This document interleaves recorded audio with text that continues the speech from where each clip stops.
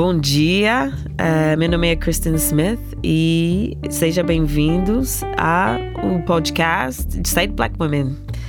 Hoje eu tenho a honra de receber a dona Sueli Carneiro, uma pessoa que está me inspirando faz muito tempo e eu estou muito feliz. Ela estava aqui para o congresso Black Women's Intellectual Contributions to the Americas, Perspectives from the Global South.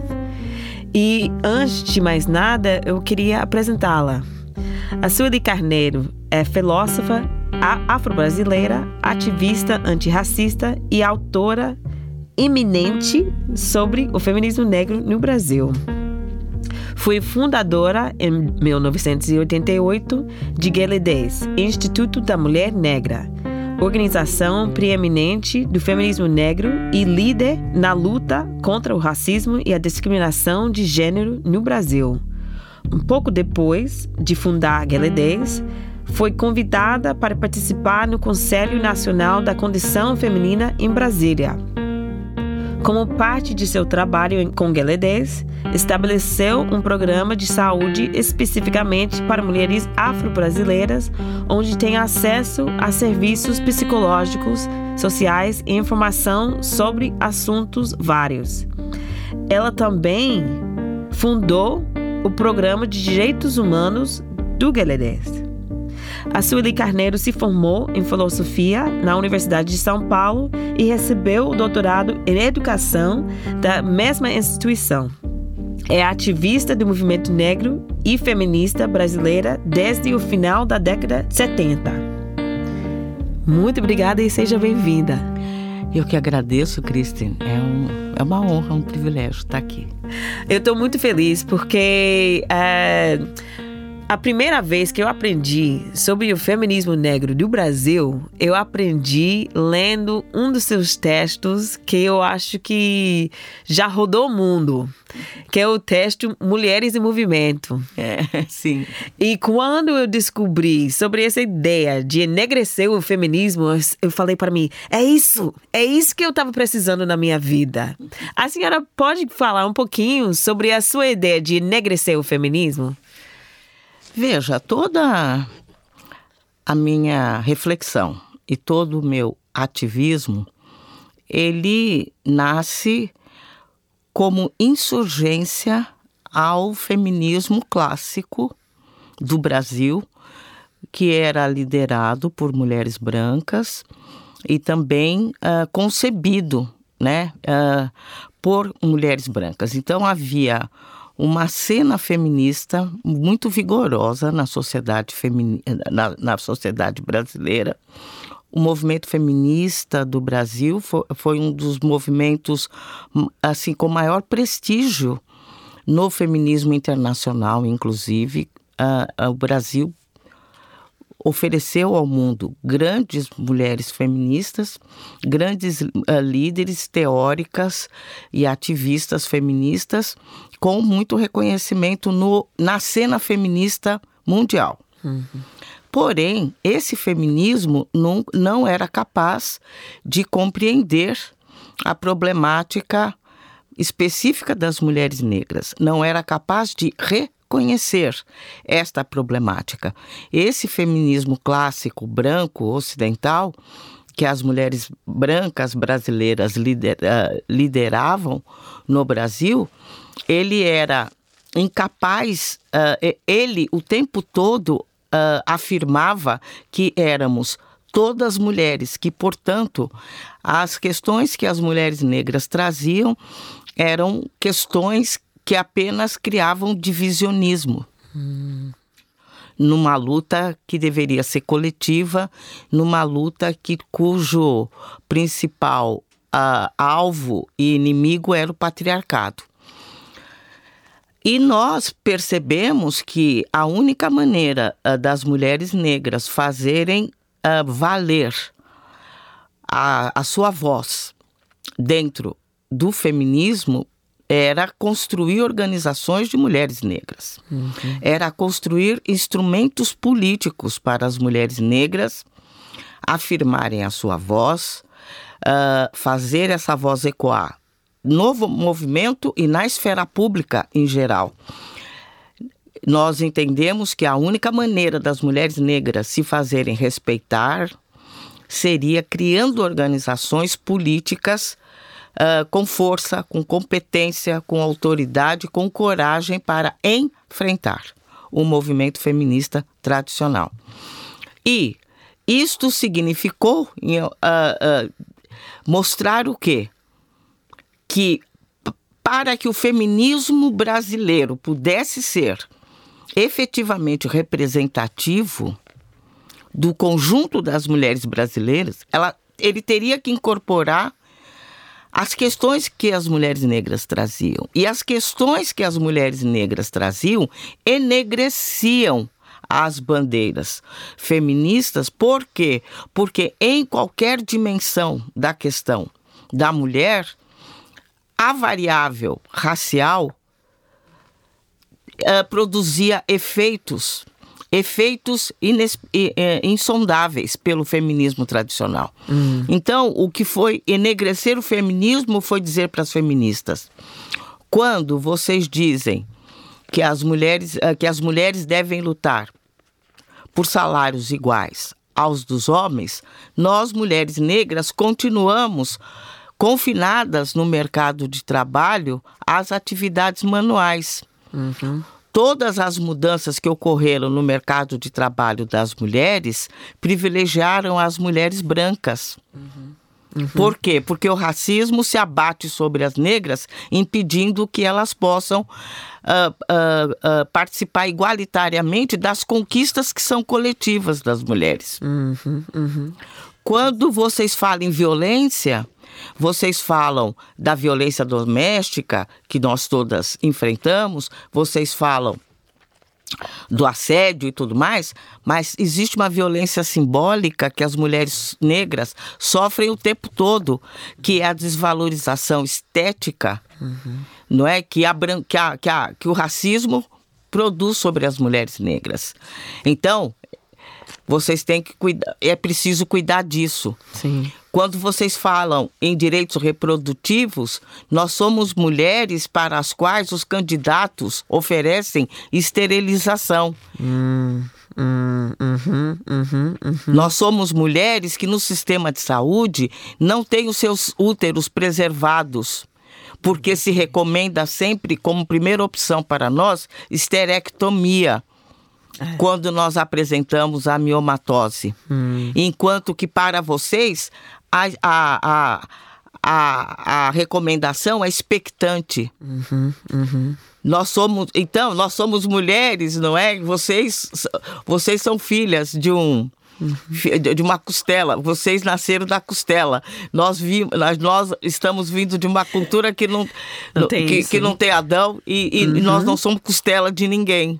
Exatamente. Nós na nossa cultura, as mulheres míticas são donas de poder, elas exercem poderes, elas têm domínios sobre a natureza. Então, nós não compreendemos. Então, enegrecer, com esses exemplos eu quero dizer, enegrecer o feminismo foi apontar em cada dimensão da luta das mulheres o recorte racial, o que ele provoca em termos, o que ele produz em termos de desvantagens e de desigualdades para as mulheres negras, a necessidade do reconhecimento disso e de remédios em forma de políticas públicas para as mulheres negras para corrigir as desvantagens historicamente acumuladas e que se reproduzem o tempo todo no presente. Muito importante. Quer água? Eu me empolgo, olha. Não, tem que... Mas é bom, porque senão a gente fica com a garganta seca. Para mim, é fantástica essa ideia por vários motivos. Eu acho que, primeiro, nós que vivemos aqui na América do Norte, a gente que conhece a história do feminismo negro aqui, quando a senhora fala de enegrecer o feminismo, eu vejo várias coisas em comum com a experiência aqui. E, para mim, isso mostra como a condição de ser mulher negra é diaspórica. Exato. É uma coisa que, de fato, é uma experiência transnacional. Yes. É uma experiência que ecoa através do espaço e do tempo, né? E eu acho que é muito interessante, porque quando a senhora fala disso, eu lembro do Combahee River Collective Statement. Eu lembro do trabalho de Claudette Jones, que foi citado no congresso que tivemos alguns dias atrás. Eu lembro de tudo isso e eu vejo como todos nós estamos na mesma sintonia, né? Estamos sempre enxergando o mundo a partir de uma experiência ancestral, que é uma experiência nossa, que é uma experiência que quebra as barreiras ou desconstrói as barreiras nacionais que o homem branco vem impondo na gente este tempo todo, né? Isso, eu tenho várias perguntas, mas uma que eu queria muito perguntar à senhora é como é que a senhora chegou a ser feminista? É bem interessante isso, porque a experiência da violência é uma experiência que eu conheci. E da violência doméstica, né? Sim. E me marcou profundamente. E a experiência de por ser menina, ter haver em relação a mim uma expectativa diferente do que se eu fosse menino, isso também me marcou profundamente. Então, antes de ser feminista, eu descobri a discriminação contra a mulher. Sim. Eu descobri a violência doméstica. E isso são experiências anteriores. O que o feminismo vai me mostrar é que isto não é um assunto privado, né? Sim. Essas coisas são que o que organiza a possibilidade de homens oprimirem mulheres ou machucarem mulheres é uma ideologia muito poderosa, que é o patriarcado. Isso eu vou descobrir depois. E que isso não precisa ser naturalizado. E isso não deve ser naturalizado. Que isso é objeto. Lutar contra isso é o objeto da ação política de movimentos sociais organizados. É isso que eu vou saber depois. Que não apenas aquilo existia, mas que haviam pessoas que se organizavam para lutar contra aquilo em defesa de todas as mulheres. Isso também é muito importante, porque eu acho que muitas mulheres chegam ao feminismo assim. Por causa das mágoas. Sim. Por causa da dor. E, de fato, militar é uma forma de sobrevivência. Sim, e superação, né? Superação.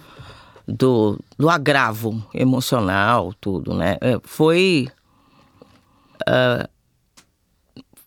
É impressionante como é curativo, né? Quando você descobre que... Porque essa mesma experiência ruim em relação à questão da mulher, eu tive também em relação à cor, né? À raça. Porque para nós, no Brasil, talvez não seja diferente aqui, mas não sei. No Brasil, com certeza, a escola é a nossa iniciação. Aqui também. Na crucificação, né? Que é o racismo, né? Sim. Então, as primeiras experiências terríveis a gente começa a conhecer entrando na escola. Então, para mim foi muito simultâneo essas duas experiências, né? desde os 6 anos de idade, que eu entro para a escola e eu começo. Eu sempre fui muito pretinha, então quanto mais pretinha, pior. Então eu sempre fui objeto de discriminação racial e também conheci. E conheci a violência doméstica. Então essas duas coisas me levaram a reconhecer. Quando eu encontrei o movimento negro e quando eu encontrei o movimento feminista, foi quase que um reconhecimento, porque alguma coisa que dava sentido e me permitia superar a experiência individual para uma perspectiva social, política, coletiva, do que aquelas coisas que eu vivi significavam enquanto ideologias, enquanto ideologias de opressão, de submissão, contra as quais é possível lutar, né? É possível lutar sempre, né? E uma palavra que a senhora usou que eu achei muito bonita, que é cura.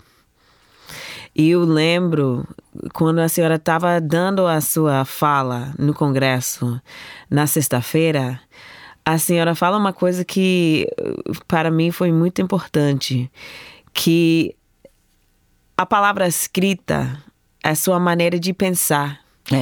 E de falar. Mas eu também acho que a palavra escrita é a sua maneira de se curar. Olha, que lindo. Obrigado por isso. Não, eu acho. Obrigada. Com certeza. Porque às vezes a gente busca escrever ensaios, o trabalho acadêmico, o trabalho poético, porque temos uma coisa para dizer. A Maya Angelou, que é uma poeta dos Estados Unidos, né? Ou era, né? A Maya Angelou disse que o pássaro não canta porque ele tem uma coisa para dizer. Estou tentando traduzir. O pássaro não canta porque ele tem uma coisa para dizer. Ele canta porque ele tem uma canção. Uau! Eu penso nisso, né? Porque eu penso nos seus textos, nos seus ensaios. E eu queria pedir uma coisa da senhora. A senhora pode ler um pouquinho do seu novo livro, que foi lançado um tempinho atrás, que a gente está muito feliz com esse novo livro. Que é uma coletânea dos seus ensaios. E eu queria que a senhora lesse um pouco, pode ser? Esse livro é aquilo que eu chamo... ele foi escrito... ele é uma coletânea de diferentes momentos do meu enfrentamento. Que lindo. Com o racismo ou com o sexismo. Cada um desses artigos que eu escrevi num determinado momento, eu estava respondendo a alguém, a alguma coisa, a algum ataque contra nós, mulheres negras. Que lindo. Então, eu sempre vejo os meus escritos como uma literatura de combate. Né? É assim que eu vejo. Também. Né? Também, eu tô vendo. É combate, é cura... É um jeito de pensar. É muito talvez lindo. Eu tenha... talvez meu repertório seja um pouco bélico, porque eu sou filha de Ogum, né? Então, talvez seja inevitável. Com certeza. Eu acho que isso também tem muito a ver. Mas eu não vou falar nada. Mas eu acho bonito demais. Eu acho que às vezes a guerra, para quem é guerreira, é uma coisa bonita, né? Tem uma plasticidade. Tem uma parte bonita. Por que eu estou dizendo isso? Porque tem a ver com a luta pela sobrevivência. Sim. Porque a gente não guerrear para matar e destruir. A gente faz isso pela paz e pela vida. Exatamente. Ogum luta pela paz e pela vida. Ogunhê. Muito legal. Você quer que eu leia? Eu vou. Sim. Mas eu também, eu às vezes tento. A poesia me chama às vezes. Eu não tenho a competência de ser poeta, mas às vezes eu tento fazer. Eu tento expressar alguma coisa. Vou ler uma cena de candomblé. Legal. Que eu descrevi num dos meus artigos aqui, que chama O Poder Feminino no Culto aos Orixás. Então, é uma cena de um barracão, né? Legal. Num dia de festa. Sim, legal. Assim, as mulheres negras, brancas e mestiças exibem hoje suas saias coloridas, seus ojás e batas brancas engomadas durante as festas. Assim, elas trabalham, cantam e dançam noite adentro para os seus orixás. Assim, elas entendem que, apesar de Oxalá ser o grande genitor masculino, ele se curva em adobale, gesto que exprime prostrar-se em sinal de reverência diante de Oxum, o poder genitor feminino. Elas sabem que, apesar de Oxalá só poder usar a cor branca, ele coloca nos cabelos a pena vermelha, o ecodidé, em homenagem ao sangue menstrual, símbolo da fertilidade e da concepção. Então, elas, as mulheres, percebem que a dominação masculina não se explica pela sua natureza inferior, mas pelo temor e reconhecimento de suas potencialidades. Descobrem, enfim, que a Virgem Maria e a Maria Madalena são forças latentes em cada uma delas e que não precisam abdicar de sua sexualidade para atingir o reino dos céus. As deusas negras são mães dedicadas e amantes apaixonadas. Axé! Que lindo! Ai, eu fiquei arrepiada aqui. Que lindo, que honra receber essa palavra sua agora. Ai, meu Deus. É muito lindo, é muito lindo. As suas palavras, o seu jeito de descrever a vida. Seu jeito de descrever nosso poder. É uma coisa que comove. Obrigada. As pessoas. E, puxa, é um presente. É um presente. Eu que agradeço. Eu que agradeço.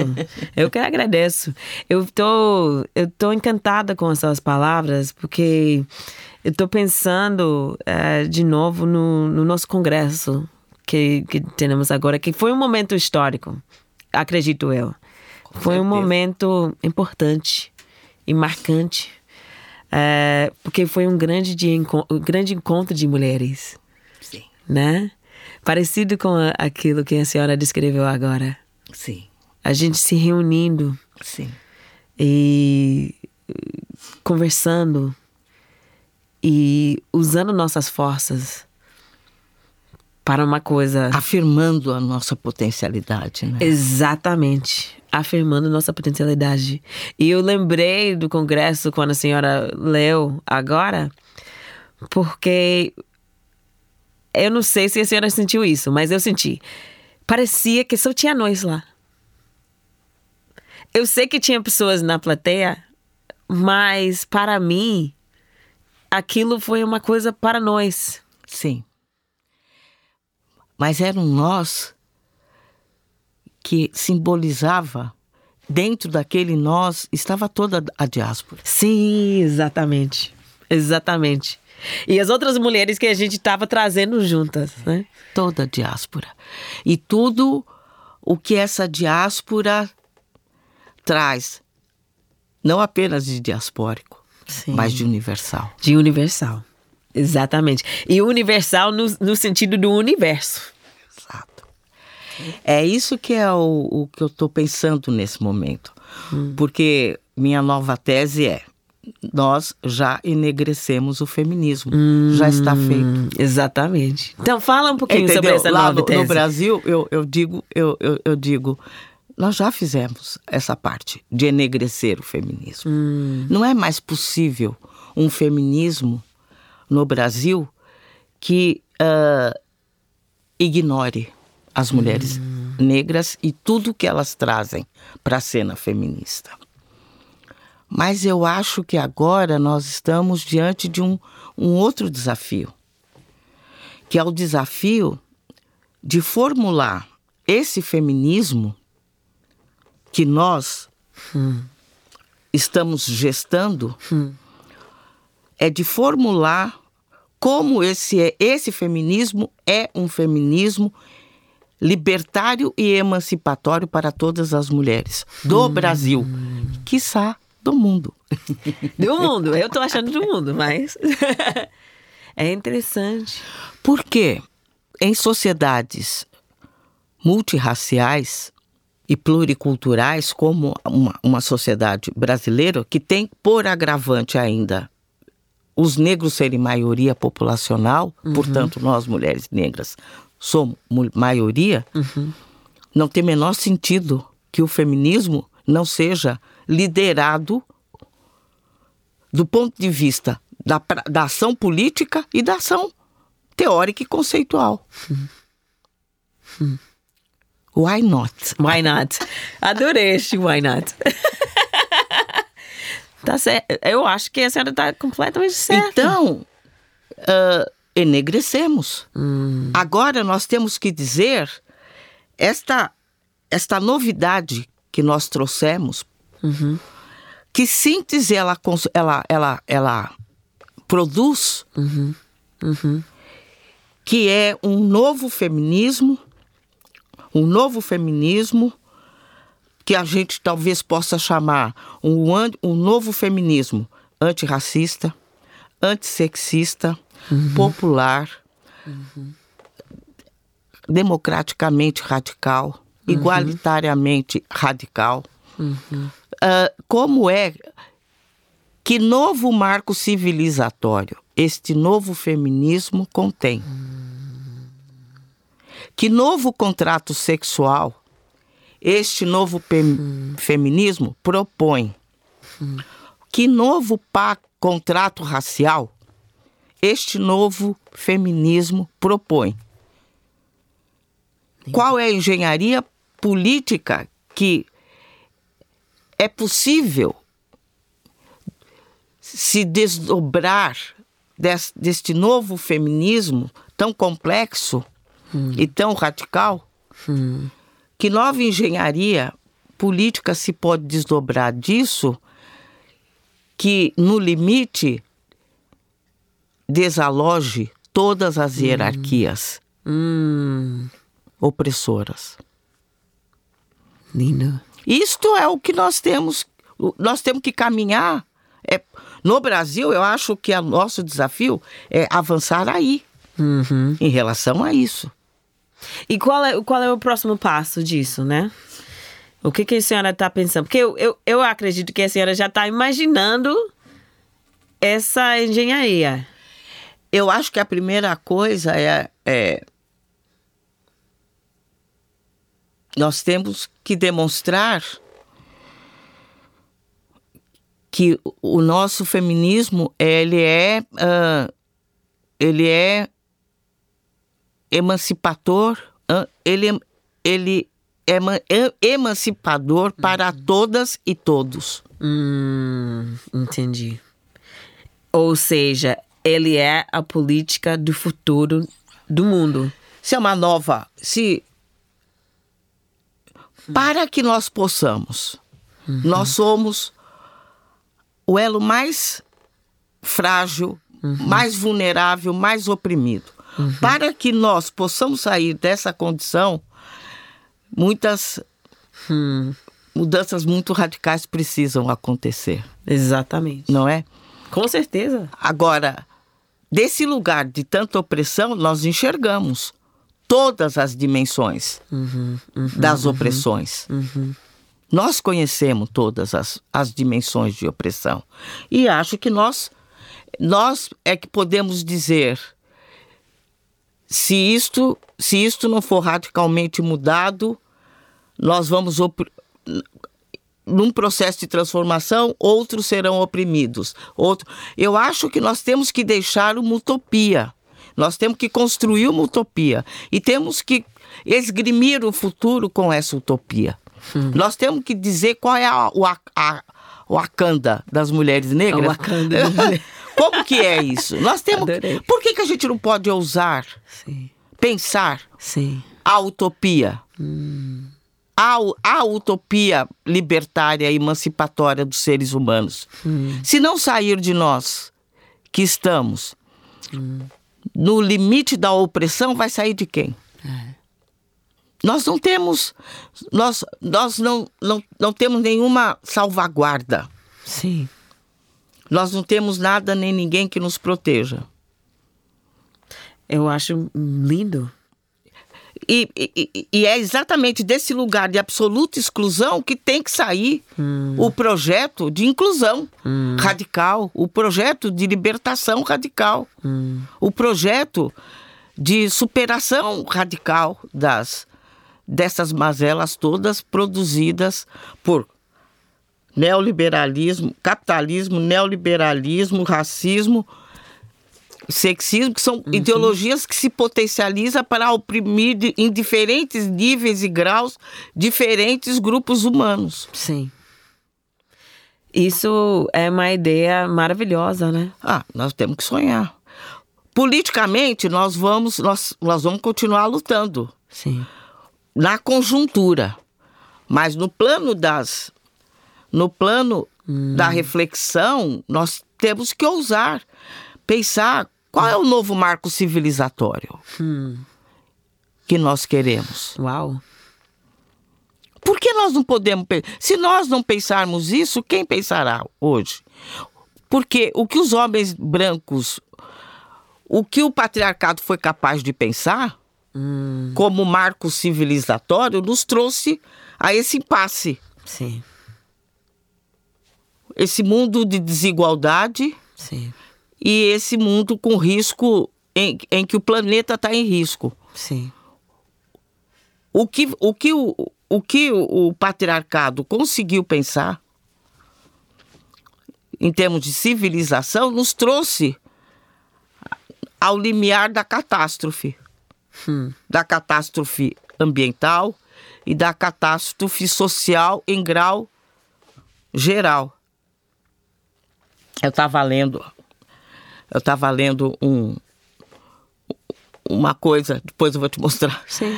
Que estão dizendo que um grupo aqui dos homens, pensadores e homens importantes desse país estão dizendo que o capitalismo está se tornando insustentável. Não, a gente já sabia, né? Nós sempre soubemos, né? Que esse negócio, no fim, não ia dar certo. Exatamente. Mas chegou, é uma mensagem que chegou de uma conversa importante, que homens importantes estão tendo, que ou enfrenta as desigualdades, ou então vai explodir. Vai explodir, sim. Então, isso é a civilização que o patriarcado construiu. Exatamente. Olha, mas se era para fazer esse desastre, qualquer coisa que a gente seja capaz de pensar, nada vai nos fazer cometer um desastre tão grande quanto esse que eles cometeram. Porque... É verdade. É verdade. A gente não pode fazer pior, né? Não tem como. Então, isso por é verdade. Que a gente não pode dizer, olha, gente, até porque se em algum momento a humanidade for parar para pensar e querer mudar de rumo, nós temos para oferecer, olha, a experiência histórica concreta, nossa experiência histórica concreta, desde o início do colonialismo, nos autoriza a dizer que o que nós temos para oferecer é isso.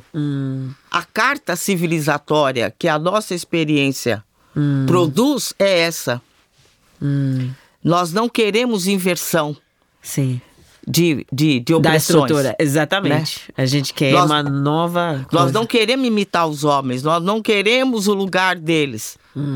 Nós não queremos ter o direito de continuar reproduzindo esse mundo louco, injusto Sim. e opressor. Sim. Nós queremos um outro pacto civilizatório. É um grande sonho, mas é também uma coisa que a gente não pode deixar de fazer. Porque não temos escolha. Estamos no... Eu sinto que a gente está no final desse momento civilizatório, né? Pois é. Não dá mais. Tem que gerar novas utopias para que a humanidade tenha coragem de continuar. Exatamente. Para termos chance. A sua saga no, né, nesse mundo. Com certeza. Uma coisa, eu queria encerrar com uma conversa que a gente estava tendo aqui fora antes de entrar no estúdio, né? Que é sobre uma parte desse sistema de opressão que enfrentamos e precisamos criar novos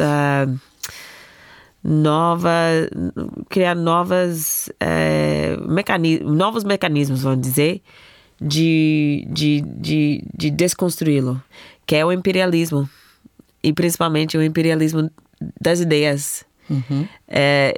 Estávamos aqui no Congresso principalmente para desconstruir a ideia que o conhecimento sai do norte e espalha para o mundo, e principalmente o sul. A gente tem essa ideia da hierarquia entre as ideias do norte global e o sul global. E estávamos aqui tentando quebrar essa ideia.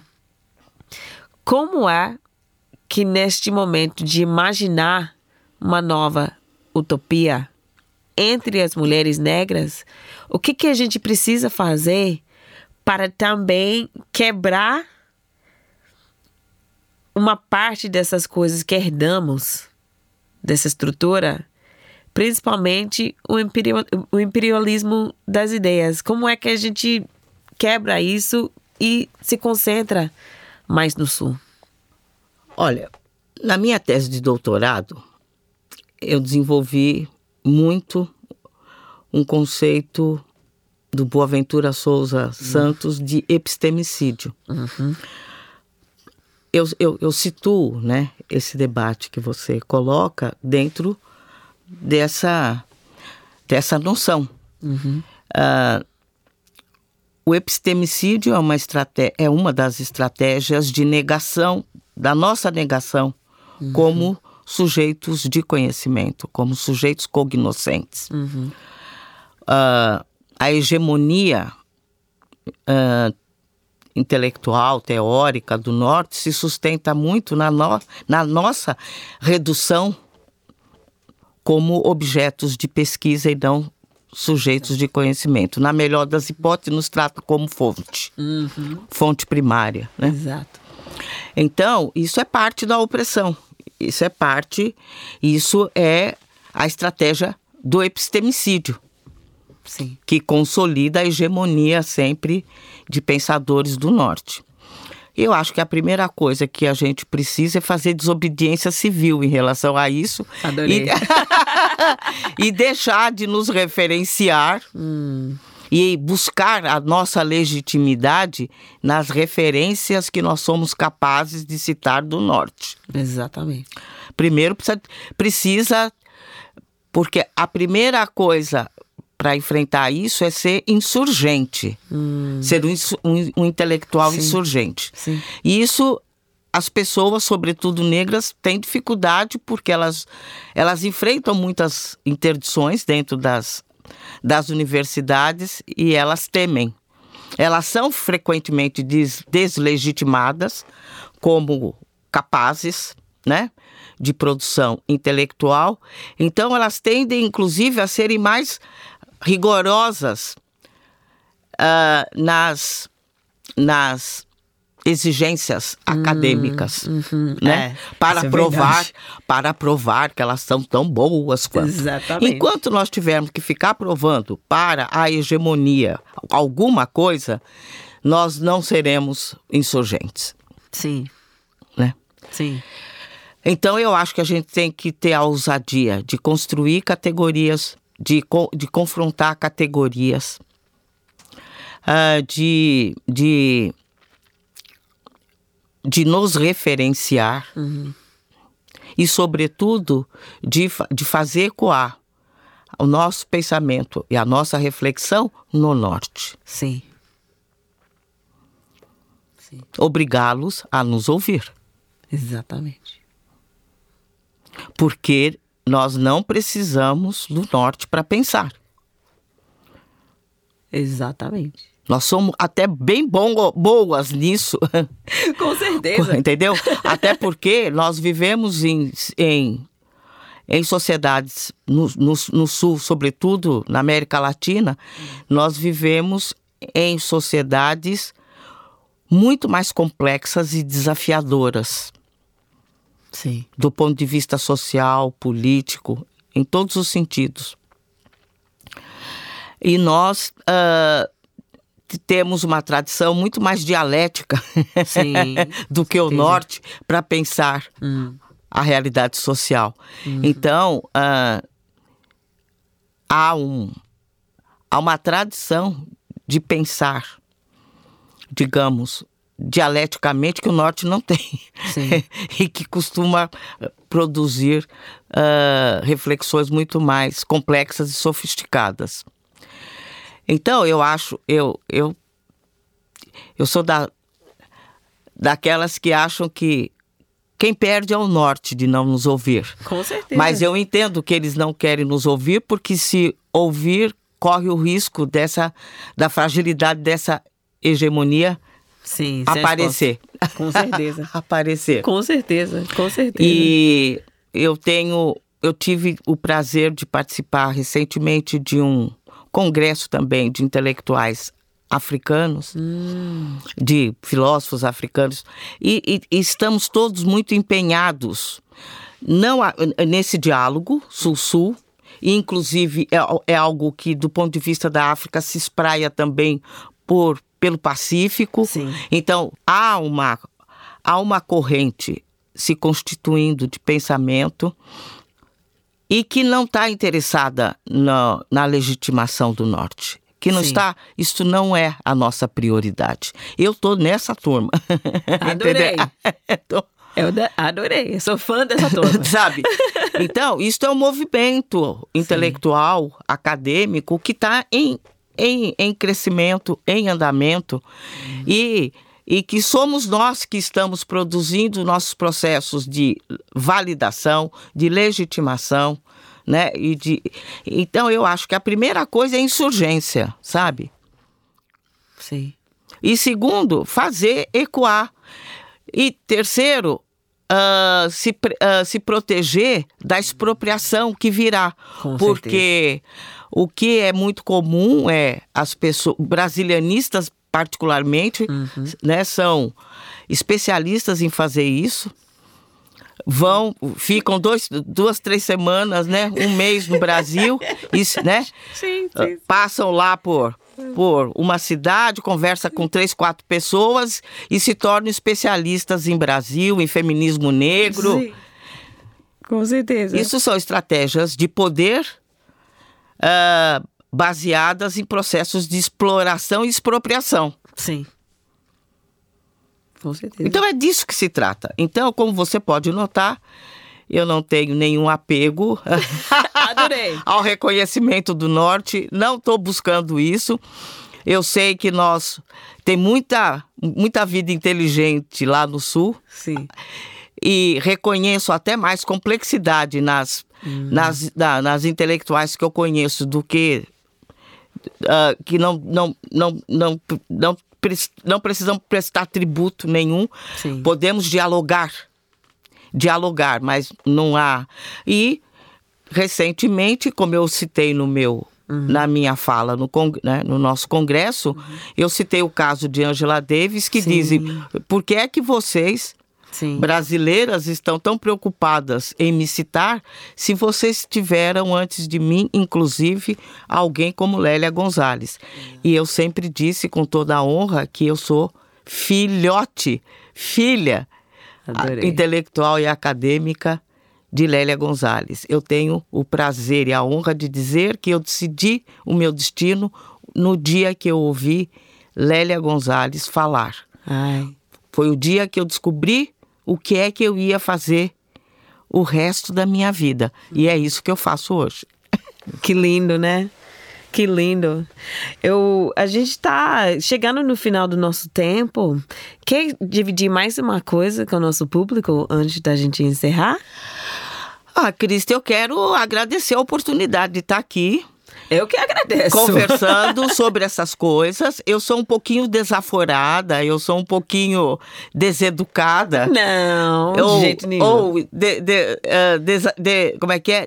Demasiadamente franca e sincera e pouco acadêmica nesse sentido. Por isso, eu amo a senhora. Conheço a senhora há pouco tempo, alguns dias, mas já amo a senhora por causa da sua franquidade. Então, eu corro. Quando me convido, sempre existe esse risco. Não, é ótimo. E eu sou grata de você correr esse risco comigo. Muito obrigada.